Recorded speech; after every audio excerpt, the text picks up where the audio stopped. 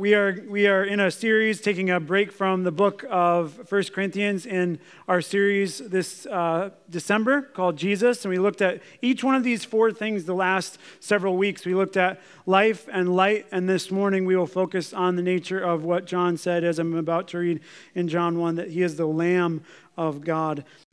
I'm going to read verses 29 through 34, really focusing on verse 29. And I just want to read it for context here, but we'll really just be honing in on this, our theme verse for the week, verse 29. This is what it says as John the Baptist is starting his ministry of going forth and preparing the way.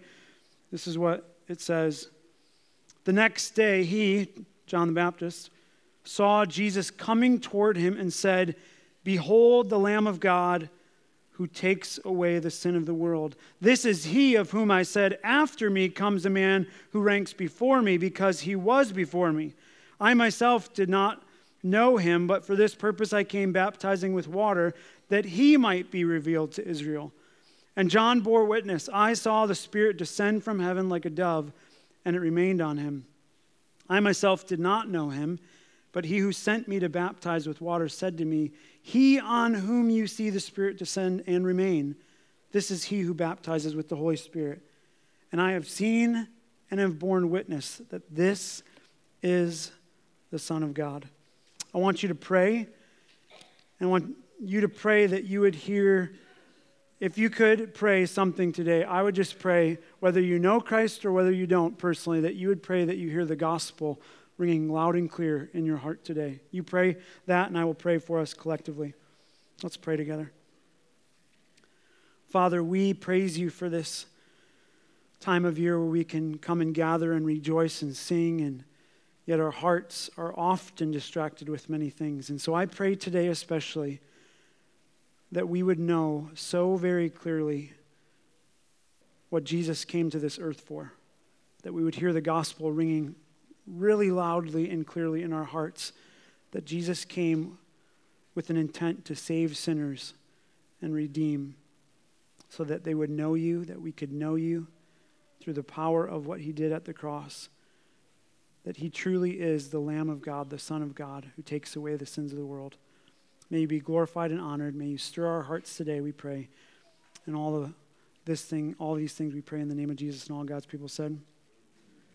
So each week I've looked at a verse. Today is verse 29 in chapter 1. And we've also said kind of a phrase each week that helps us remember. And so just by way of review quickly, the last 2 weeks we've said this, that Jesus came as life to give his life so that you and I could walk in the newness of life. And then last week we looked at light. And we said Jesus came as light to shine his light so that you and I could walk in light. And today we will focus in on the nature of him being the Lamb of God. And so each week I've invited a child up to open a present. So Wyatt, I think you're back there somewhere. Wyatt is going to help me with this one to come and open a gift. We opened this box, this game of life the first week, and last week the lantern. But this week we have this for Wyatt to open in front of us. Any guesses on what you think it is? A lamb. All right. I wouldn't go at it that way. I would flip it. How are you going to do this Christmas? All right. Is it a lamb? It's a knife. Oh, stand up and show them. It's a knife. Now go ahead and open it up. No, on that, I just wanted to see if your mom would freak out. No. Actually, I picked Wyatt because we could open it up. Wyatt's a hunter there. I'm not going to let you hold it. I'm going to get scolded for that. Can I ask you though, why do you think it's a knife? If this week we're looking at Jesus as a lamb, why do you think a knife? You have any ideas? All right, well, we'll find out then. Good enough. Thanks, Wyatt.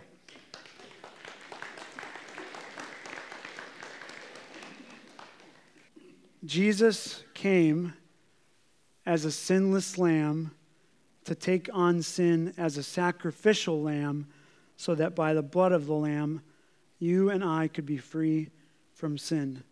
Now you have to think about this. Why did Jesus Or why did John give Jesus that title, the Lamb of God? We know the scriptures and we think, oh, well, that makes sense. But I want you to picture him right now. Picture John the Baptist standing at the bank there of the Jordan River, and he sees Jesus coming towards him, and he looks at him. And we read the Bible with this loose, yeah, that's what it says. Picture John standing there in this moment in the first century, looking at Jesus and proclaiming that. Behold, the Lamb of God who takes away the sin of the world. Now you have to then, from that moment that you hear that, you have to all of us, we should time warp back to thousands of years before that moment, not millions and billions of years like the scientists would say, but we have to go back to understand the nature of God's sacrificial system to deal with sin. You see, in context, these people hearing that for the first time, it was remarkable that he would give him such a title. The concept of a sacrificial lamb was a familiar one to the Jewish people. God had revealed clearly that sin and separation from him could only be removed from blood sacrifices. That's the only way it could be done. And we know that Exodus, we mentioned far earlier than that, we've talked about this before, after man was created and walked in the garden, we see this all the way back in the beginning in Genesis, right? Not Exodus.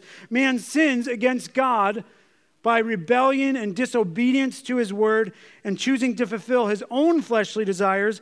And I mention that specifically because that is what sin is. Sometimes I feel like I need to remind us, what is sin? It's when we rebel against God's word and disobey and choose ourselves our own fleshly will and desires. And so Adam did that, Eve did that in the garden, and they disobeyed and they sinned against God. And it is the problem of our sin and the pride that caused this punishment and separation with God. And so he punishes, right? We know the story. God punishes man in the garden, and he doles out the curses first to the man, then the woman, and then Satan who tempted him towards sin. And then you get to verse 21 in chapter 3. And after he sinned, and he's cursed, the curses have gone out, he says this, and the Lord God made for Adam and for his wife garments of skin and clothed them. You see, friends, they were naked and unashamed in the garden before sin. And now they're naked and ashamed before God because of sin. And you and I can relate to that in our sin, right? Because what does sin often produce? Shame. And so here they are before God. They recognize their nakedness in the garden, and they recognize the separation. They hide themselves. God comes and he says, "Where are you?" And he approaches them, and they recognize that this relationship has been severed. And so what does God do? He clothes them, and not with leaves, but with skins. And where did he get those? Think about that. The first evidence of God's grace and sacrifice in the Bible. Something had to die in order for that sin to be atoned for. Forgiveness needed to be made, and the only way that that could be made was by bloodshed. And God took the garments of animal skins and he clothed them. Fast forward to Genesis 22, and you get probably one of my favorite chapters in the Bible, if you're collecting all the years that I've ever said, probably my favorite chapter in the Bible, Genesis 22, and you get another picture of God's provision as Abraham, we know the story, right, takes Isaac and up to the mountain because God tells him this in verse 2 there in 22. I want you to take your only son, Isaac, whom you love, and go to the land of Moriah and offer him there as a burnt offering, as one of the mountains of which I will tell you. Sounds okay, right? Take your son, the one that you've been waiting for, the promised seed, and go and sacrifice him. That's what he's telling Abraham to do. And so we know he does that. And Abraham does, what's the crazier part about that story, is Abraham actually does what God says, right? Obedience. He doesn't want to sin against him, disobedience. He goes and does what he says. And then it says this in verses 6 through 8. And Abraham took the wood of the burnt offering and laid it on Isaac his son, and he took in his hand the fire and the knife. So they went both of them together.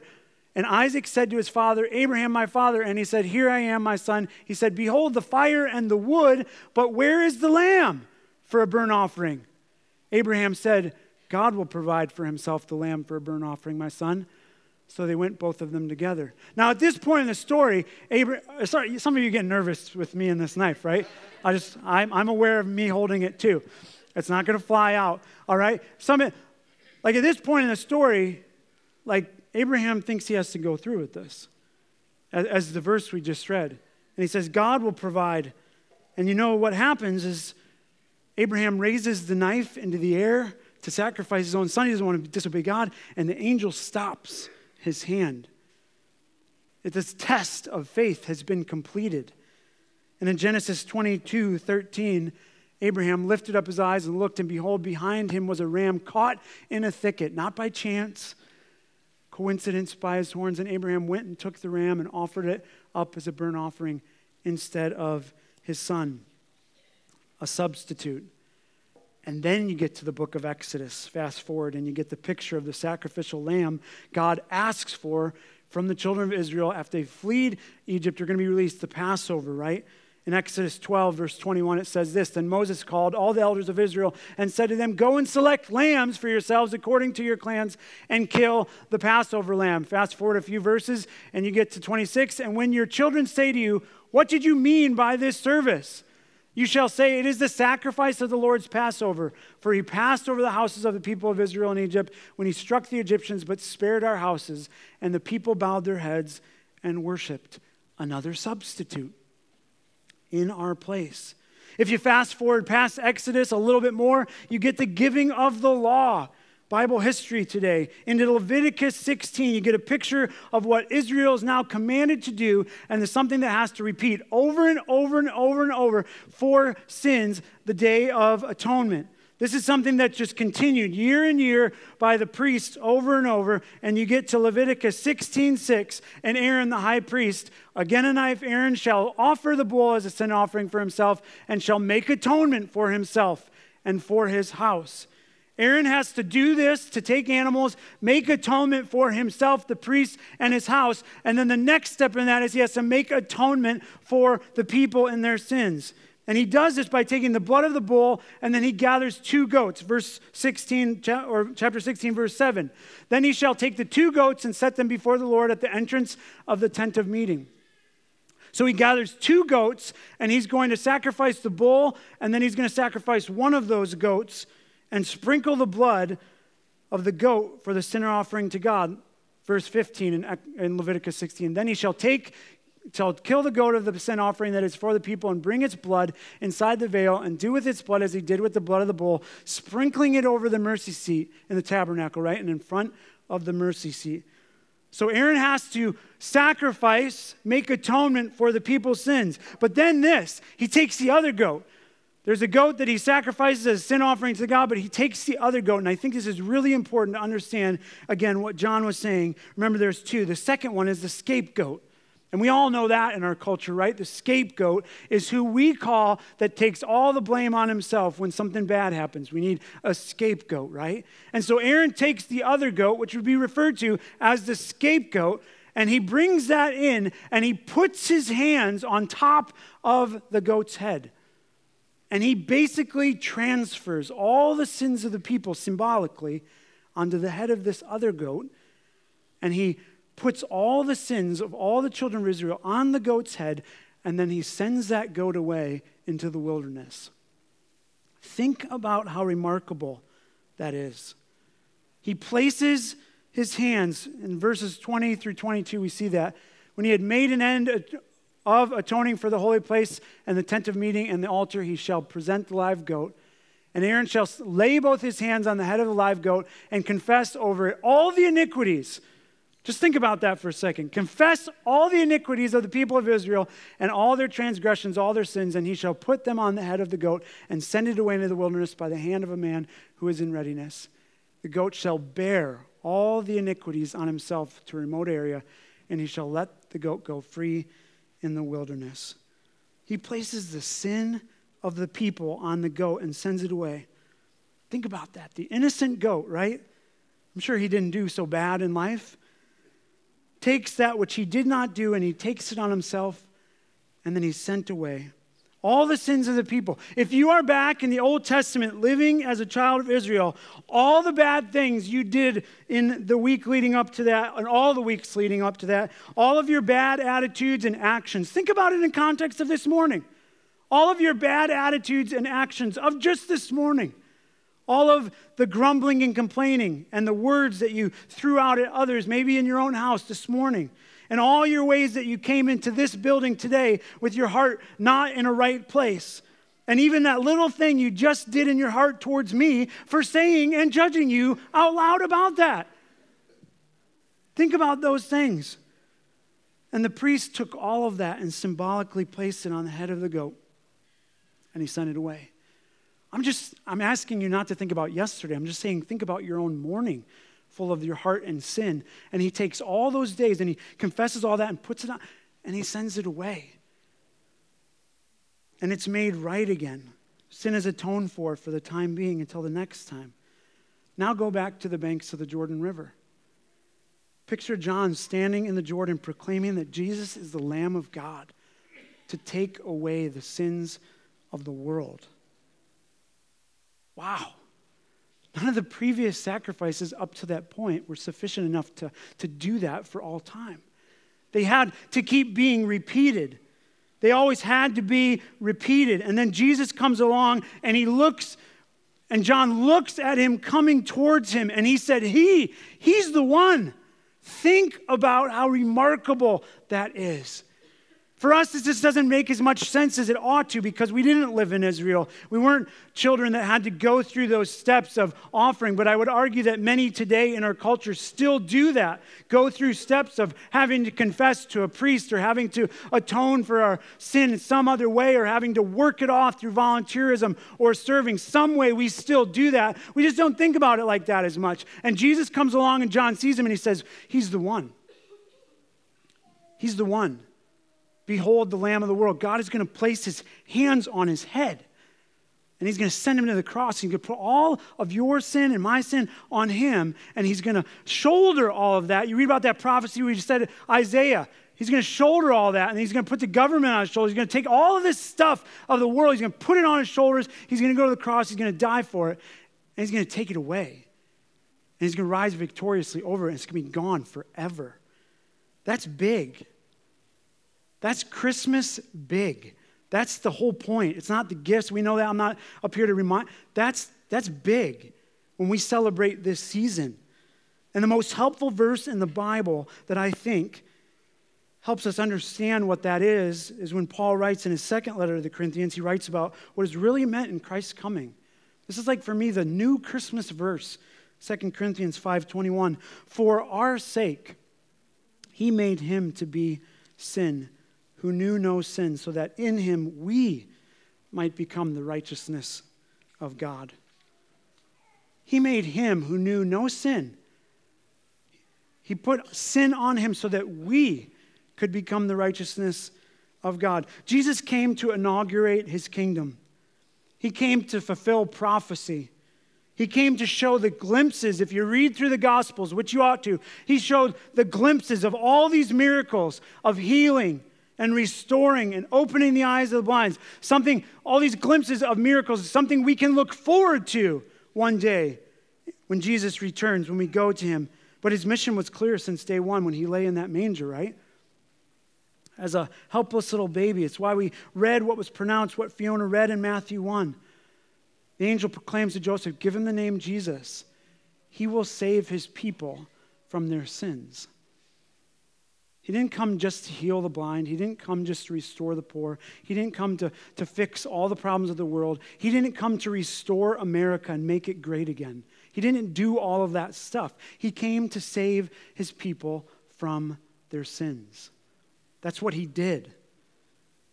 And he came to live a perfectly obedient life as a perfect lamb. Spotless. He never sinned. He is not like us. And his purpose was to be the lamb that took on sin. He who had no sin, become sin for us, for our sake, that in him, by faith, through Christ, we are pronounced righteous. Do you get that? That's what Jesus did. It was a transfer. Our sin went on him. His righteousness went on us who place our faith in him. We forget about a thing like that this time of year. That Jesus came as a sinless lamb to take on sin as a sacrificial lamb, so that by the blood of the lamb, you and I could be free from sin. Friends, we thanked God for the gift of life 2 weeks ago, and last week we thanked him that he is our light. And today we praise him that he is our God, and we think of this item and we thank him for this, which represents bloodshed, right? Why? Because it's atoning bloodshed. Because Hebrews 9:22 makes it clear, and it'll be up on the screen, makes it quite clear that bloodshed needs to happen in order for forgiveness to take place. Indeed, under the law, almost everything is purified with blood, and without the shedding of blood, there is no forgiveness of sin. That is the only way out of the mess we're in.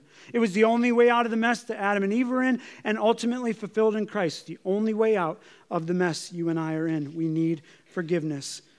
And so to make this clear, as I close, I just want us to consider 4 things that you can take away and just consider the nature of Christ being the Lamb. And I think it's helpful to note these 4 things about the Lamb that helped us practically. It helps us understand what has actually happened so that we can have confidence in faith and go out and live in that faith and walk in it. So consider the 4 things I'll show you. The source, consider the source, significance, scope, and sufficiency. First, just consider the source. This is a gift from God to you.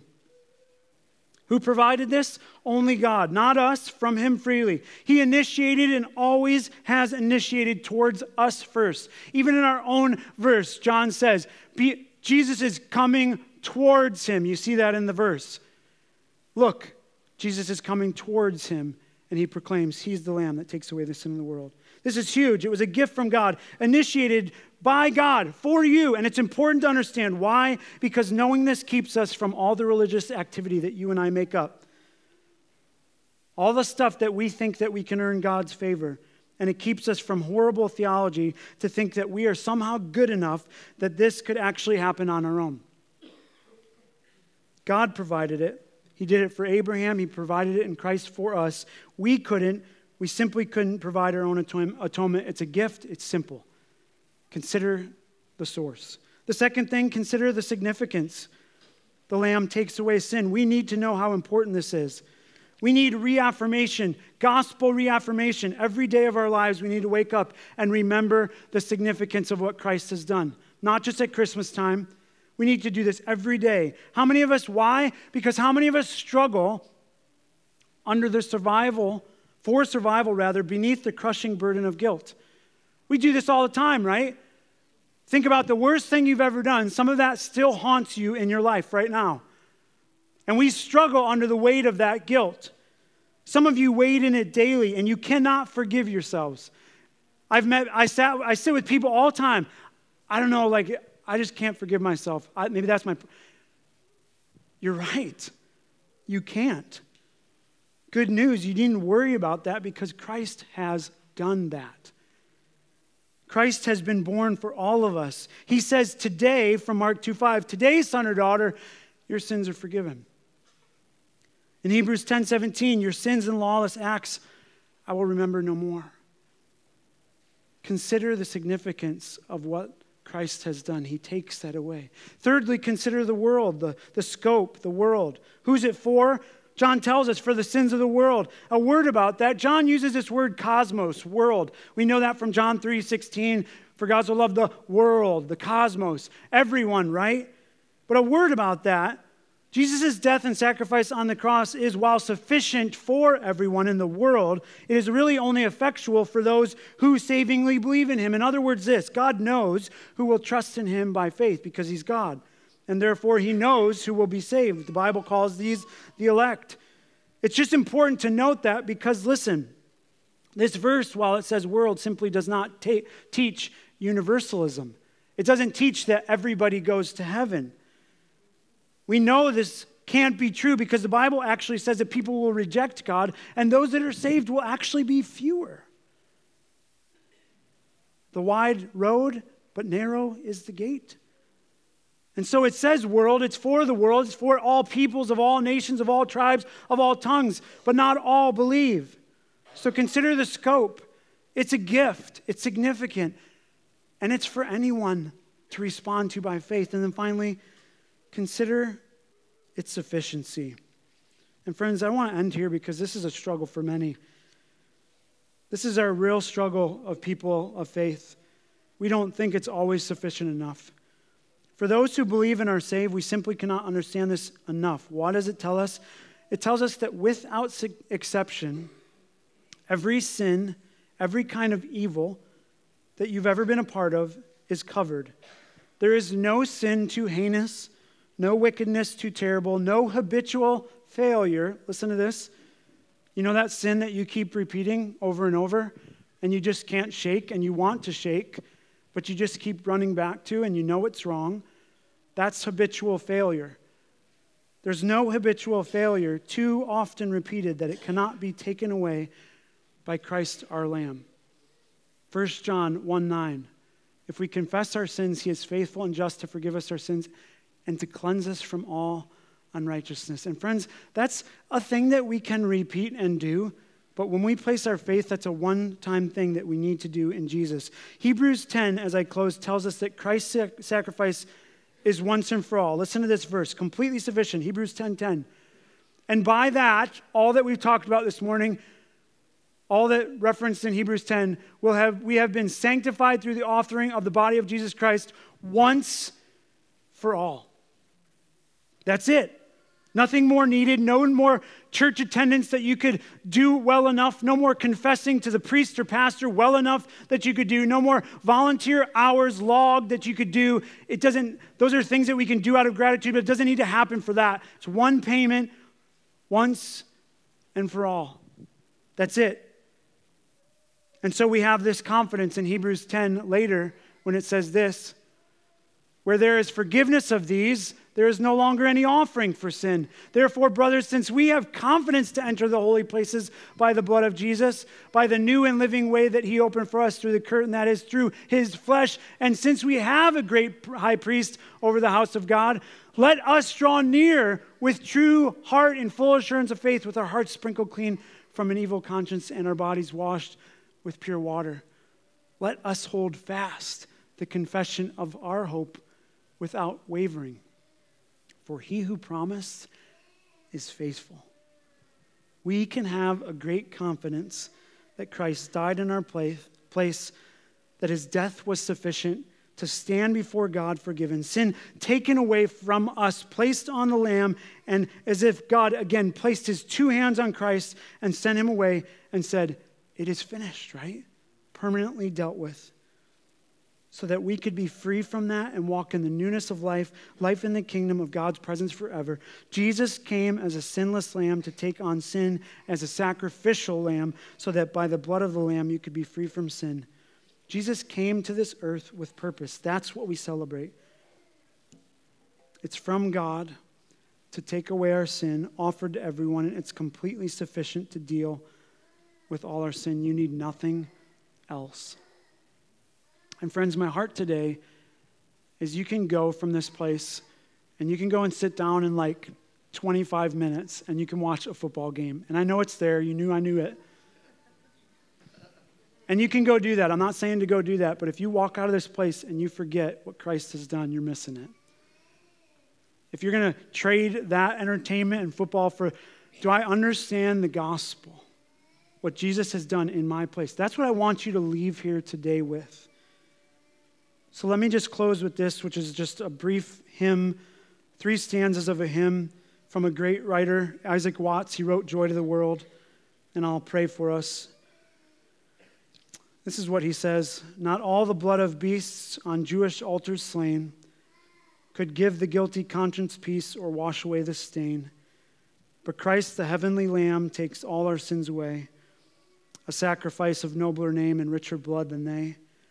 Believing, we rejoice to see the curse removed. We bless the Lamb with cheerful voice and sing his wondrous love. I want to pray for us. Let's pray.